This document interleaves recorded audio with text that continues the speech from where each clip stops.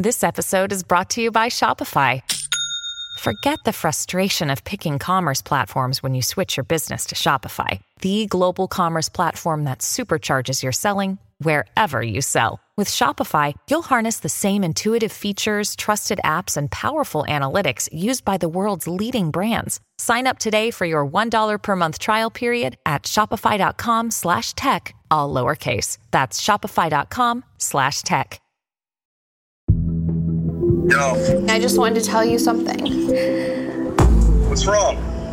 We're going to announce today that we ended keeping up with the Kardashians. Stop.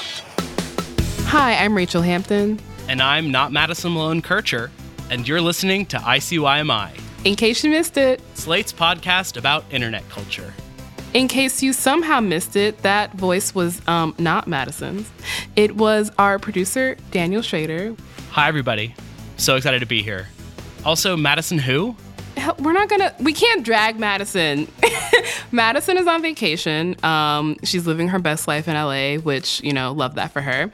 But Daniel's joining us, which I'm so excited about, not least because the topic we are discussing is tailor-made for Daniel. We are talking about reality television, one of my favorite topics. The great American art form. One of Daniel's favorite art forms. Specifically, we are talking about Keeping Up with the Kardashians, which is coming to an end. It's the end of an era.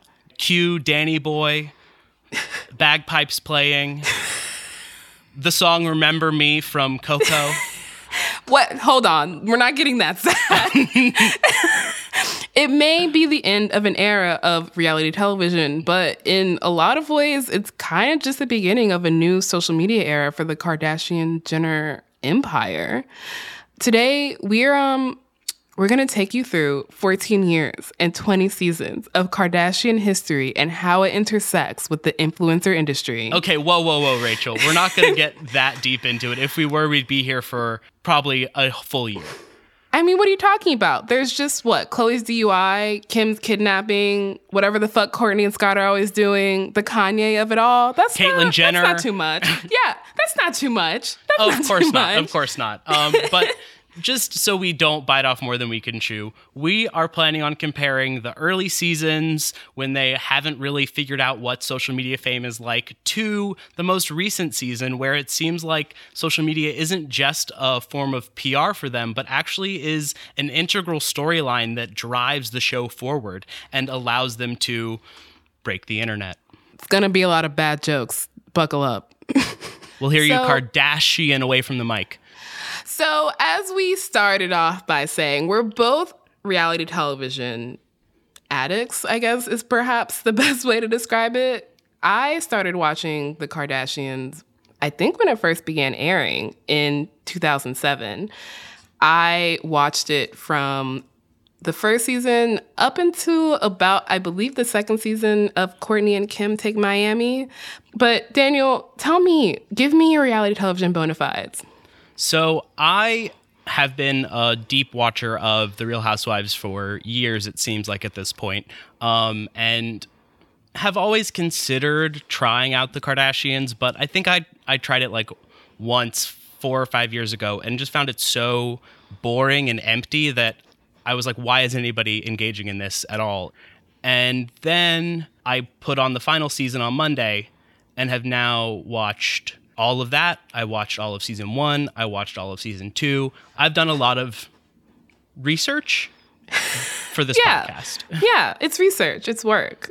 I mean, we're kind of coming from the same place in a way. I skipped somewhere around, I think, 10 years of Kardashian history. I did not see the interceding seasons between 2010 and the last season. So we're pretty much the same in where we're coming from with Kardashian knowledge. But the thing about the Kardashians is you don't actually need to watch the show to keep up with them. In fact, that is kind of the point of the show. The show has become this response to their social media. It's become another arm of their PR campaign, whereas before it was generating plot lines for their social media. Now the social media is the actual plot line. But before we get into all that, just like a very, very, very brief history of Kardashians pre-reality television. We're not really going to get into the OJ of it all. No, that's too far back. It's too far back. But the Kardashians actually came out of the 2007 writer's strike, which is really when the kind of reality television that we're used to became super ubiquitous. This form where it's basically following a random semi-famous person through their lives and giving us a kind of peek into what they're doing. Kind of a proto-social media in a way, because it was before Instagram, it was before Twitter really were a thing. And so the Kardashians rose to fame after Kim's sex tape, Kim Kardashian's Superstar with Ray J, was leaked to the public in February of 2007. Before that, she was known as kind of a Paris Hilton hanger-on. She was Paris Hilton's stylist. A Paris Hilton hanger-on.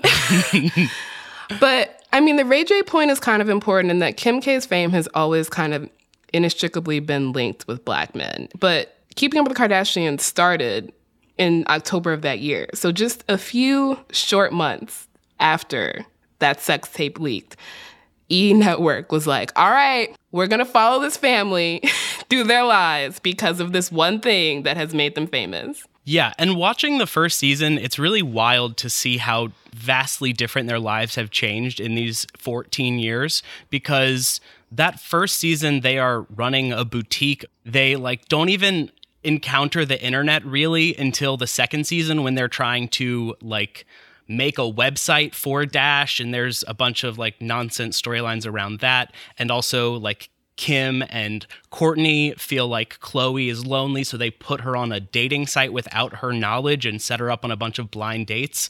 But that's really the type of internet they're playing with. Social media hasn't been a thing yet. In many ways, the Kardashians created a new kind of fame for themselves that wasn't based off of any skill set.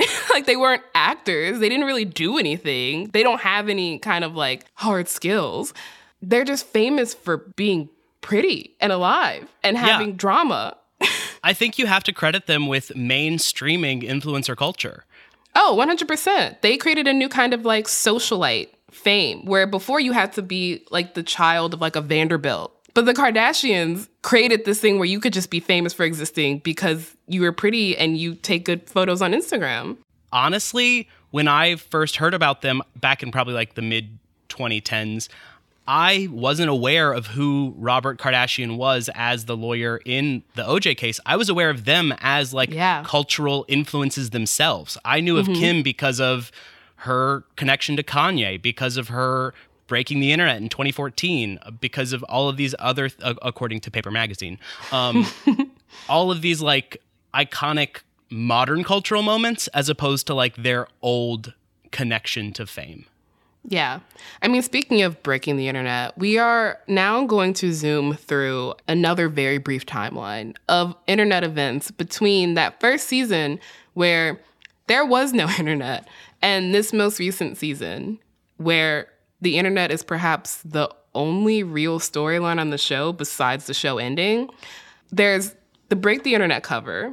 There's the Bound 2 video with Kanye. Do you remember when that came out? Oh, yes. Of course. That was just such a moment in time. And then I remember a green screen with them on a motorcycle or something. Yes. What you doing in the club on a Thursday? She said she only here for a girl birthday. There were all of the sisters' various marriages and relationships. There's the Kim Kardashian Hollywood game, which I have to admit, I downloaded in 2014, even though I'd never watched the Kardashians before. And then I think around that was when they started launching the makeup brands. And then there was Kendall's Pepsi commercial. And then there was the Skims kimono controversy. I mean, there was the entire Jordan Woods with Khloe Kardashian and Tristan Thompson thing. There was Caitlyn Jenner coming out as trans. There is this way in which their internet fame has outgrown the reach they have on this show. People just started using social media more. And as the Kardashian-Jenner squad started kind of harnessing the power of social media, I didn't need to watch the show. Yeah, social media started just providing you all of this Kimagery. I mean, the platform that she has kind of created for herself, but the show as a vehicle for it, and social media kind of becoming the engine, has outpaced, the show has kind of no longer has utility in a way. Well, we're going to take a break to catch our breath and post some selfies. And when we get back, we'll be covering how the latest season of this show has become fully immersed in the Kardashian social media experience. And why, even though they'll be off our TV screens, they're never really going to leave our lives ever again. Grim, but true.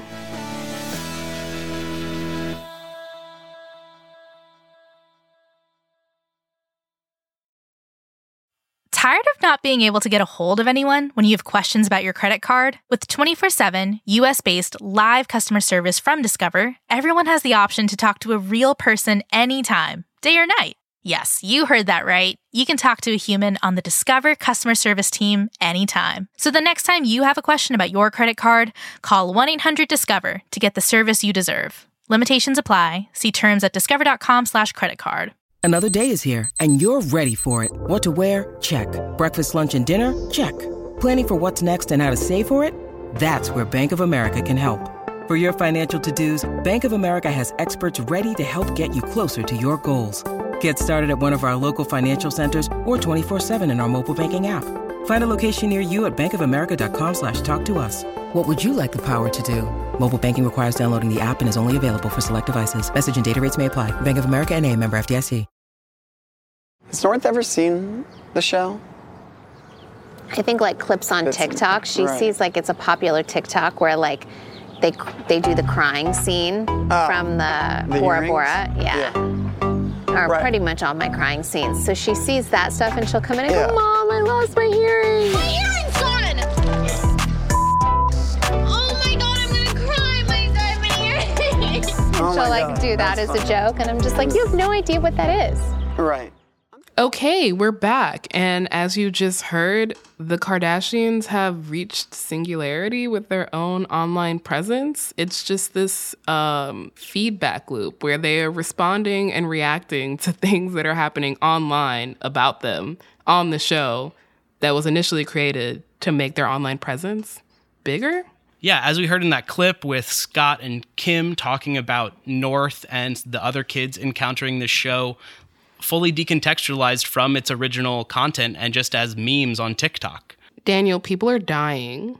Damn it, I was about to say, Rachel, there are people that are dying. I knew you were. I had to beat you to it. I mean, it's just like, it's become a meme at this point. Like, that was one of the thoughts I had watching this final season. I was just like, wow, Kim has really stayed true to her ugly crying face, because when she's telling the cast, like a producer is just like, we're ending the show, I'm like, oh, there it is, there's the gif. It's so funny that like her kid, and of course this makes sense, I just hadn't really thought about it consciously, but like, of course her kids have, and all of the kids in the Kardashian universe have only really like encountered the show through memes. And it's incredible because it's not something you could have guessed from the very first season. Like, the fame of this family has extended so far beyond the original context of the show that their children don't even need to have seen any of it to have seen the kind of highlights of it. And you can kind of see that in the final season, where compared to the first season where the kind of storylines are all external, in the final season, they are all just fully within the Kardashian universe. They are largely just problems that only affect the Kardashians and that fully come from the fact that they are online, capital O. And like the thinking is always about like, how is this affecting my online brand? And that's why, honestly, I think she's an interesting case in this most recent season because of her friendship with former subject of the show, Addison Rae. Addison Rae. Yes. When Addison Rae showed up, I was just like, it's this cross-generational influencer moment. They are of such different times. Cross-generational? They are such different times on the internet. I mean, like, no, you cannot imagine when you're looking at the way the Kardashians came up to then see Addison Rae's trajectory later on, which is like a completely different format, a completely different app, but also very much kind of the same mold, which is this person who is aggressively average in many ways besides being rich and white, just creating this massive platform for themselves off of these apps. And off of the Black people's creations on those apps. Addison Rae, as our episode that we did a few months ago, we interviewed TikTok dance creators that were Black children that Addison gained fame from doing their dances herself. Yes, exactly. And it's like, so in so many ways, they seem so different, but are ultimately the same. And I wonder if that's why they get along so well. But it's so wild just watching them interact and seeing Courtney be like, because the way Addison Rae is introduced is that I believe Courtney knows David Dobrik. Yeah, we actually have a clip where Courtney is talking about how much her 11-year-old son, Mason, loves him. Who is this guy you wished a happy birthday to? Oh, David Dobrik. But who is that? He's just like a YouTuber. Did Addison bring him in? Like, how did you meet him? No, that's how I met Addison. Got it. Was through him. Mason loves his YouTubes. Him, and then Harry was like, oh my God, I'm friends with him. So we called him on FaceTime, and then he was like, why don't you guys come over on Sunday? He knew that Mason loved Addison, so he brought her and had her hiding in the trunk of his car. And he was like, Mace, who's your favorite TikToker? And then he was like talking about Addison, and then Addison was hiding in the trunk. And then she like popped out at the end, and then Mason was like, oh my gosh. Mason loves his YouTubes. I think it's so funny that it seems like Courtney is indulging so much in the YouTuber influencer economy to stay connected to her children.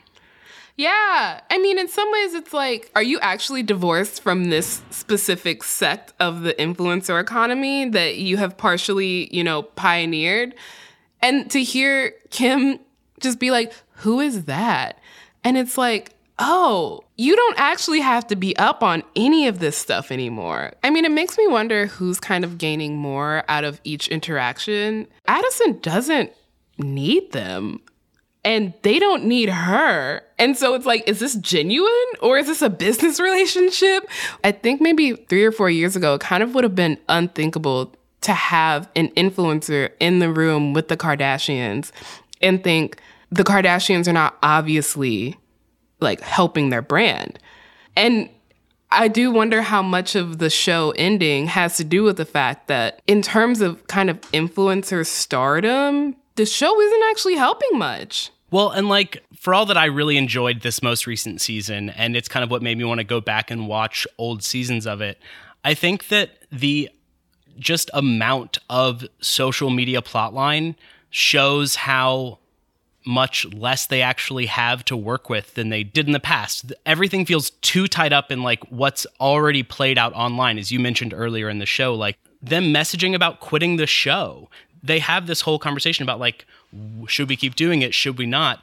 And that then turns into a like, how do we message together on our social media pages about this decision? And so then the plot line of the episode that we are watching is about how they are announcing this thing that we already experienced them announce 5-6 months ago. So we have about 30 minutes before the news is going to be online, and we have to use those 30 minutes to try to tell the world this is all coming to an end. I know how upset I am about the show ending, but for some reason, I just always forget how many lives the show has touched. People, they love the show, and so we're all... I mean, what's so interesting about the show is that pretty much for the last decade of the show's run, because of like the inherent filming delay, the show has just become a way to respond to the social media headlines we've already seen. And so it has this built-in hype because something like the Jordyn Woods scandal would happen, or Kim's kidnapping, or the Kylie Pepsi commercial, or the announcement of the show ending would happen. We would see it play out online, and then you would know it would be addressed as a plot line on the show. And it ended up becoming a way for them to just message the story. Like, the show was a vehicle for them to address what was already happening on social media. And so in many ways, the show was not actually about them. It wasn't about what was happening in that moment. It was a way to just respond or just be an extension to their social media rather than the first half of the show where it was the other way around. So the fact that the show's managed to continue with the level of kind of access we have to their lives through Instagram and TikTok and Twitter and still become this access that people still want. Wild. So one thing that I noticed about the show watching it during the quarantine season is that I finally understood the show in a way I hadn't before because... Ooh, tell me more. Because even though there's all of the accoutrements of extra plot lines that are clearly fabricated, like the Spartan Run competition they do, which we're not going to get into, or Chloe and Kim going to a underground bunker, another thing we don't need to get into, but like the show, for all that it's about that, it's not really about that. It's actually about these like very intimate, relatable, familial conversations, and that even though they have distanced themselves so much from the modern American family in their level of wealth and fame, what this show really comes down to is the intimacy of family. I mean, I think that's very much kind of a new direction of the show. I mean, having not watched it for about, I think, a decade, I was really struck by how nice they were to each other compared to the earlier seasons. And I mean, I think the first few seasons of the show, before their social media fame really started to pick up, the show was a way to kind of self-mythologize. But Instagram and Twitter then became the way that they showed their influence rather than through this kind of like flashy, bitchy, diva behavior on the show.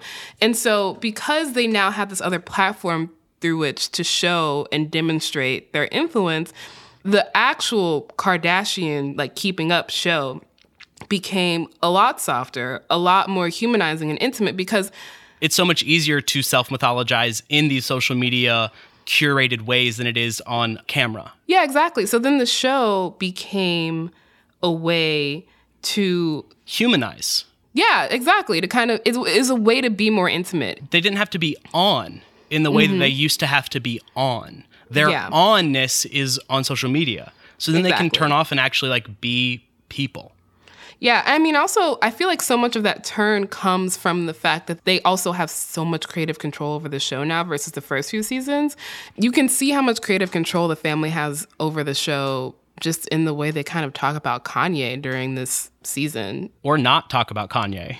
Yeah, I mean, the announcement of the divorce hadn't happened, I believe, during the filming of this season, but Kanye comes up at one point and Kim mentions flying out to see him, but there's also this point at which someone brings up Kanye and Kim's like, I'm not going to have this conversation on camera, which I don't think they would have had the ability to do that in the early seasons, and also goes to show that even though it seems kind of like softer and more intimate than in the early seasons, it's still very much like an extension of their social media brand. Like, this is, again, a giant PR machine that is incredibly effective because I am not a Kardashian sympathizer, but watching the show, I was like, oh, like, I remember why I used to watch this and why I thought that y'all were okay for the first, like, however many seasons that I watched.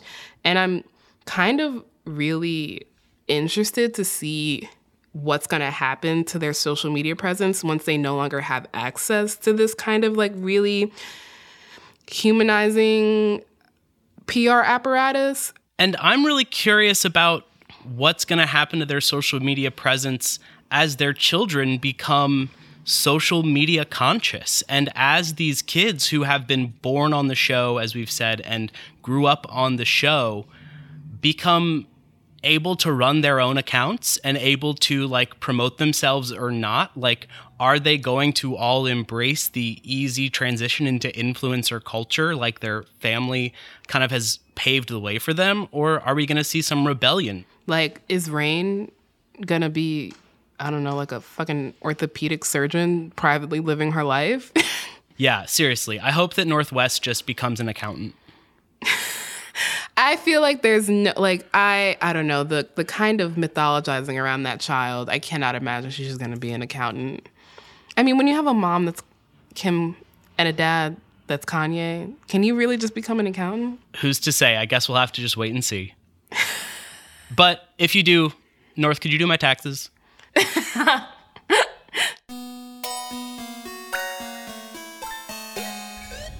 Okay, that's a show. We will be back in your feed on Wednesday, so definitely subscribe. It's free, and the best way to never miss an episode. Madison will be back for the next episode, so, you know, you'll get her sweet dulcet tones back. R.I.P. me. R.I.P. Daniel. In the meantime, leave a rating and a review in Apple Podcasts. Give us 5 stars if you're so inclined. And if you're in a group chat that, asks for podcast recommendations, tell your friends about us. If you've got, a reality television show that you want to talk to us about, an Instagram post that you think is about to break the internet, or you just want to know what poosh is, drop us a note at ICYMI@slate.com or follow us on Twitter at ICYMI_pod. ICYMI is produced by me, Daniel Schrader.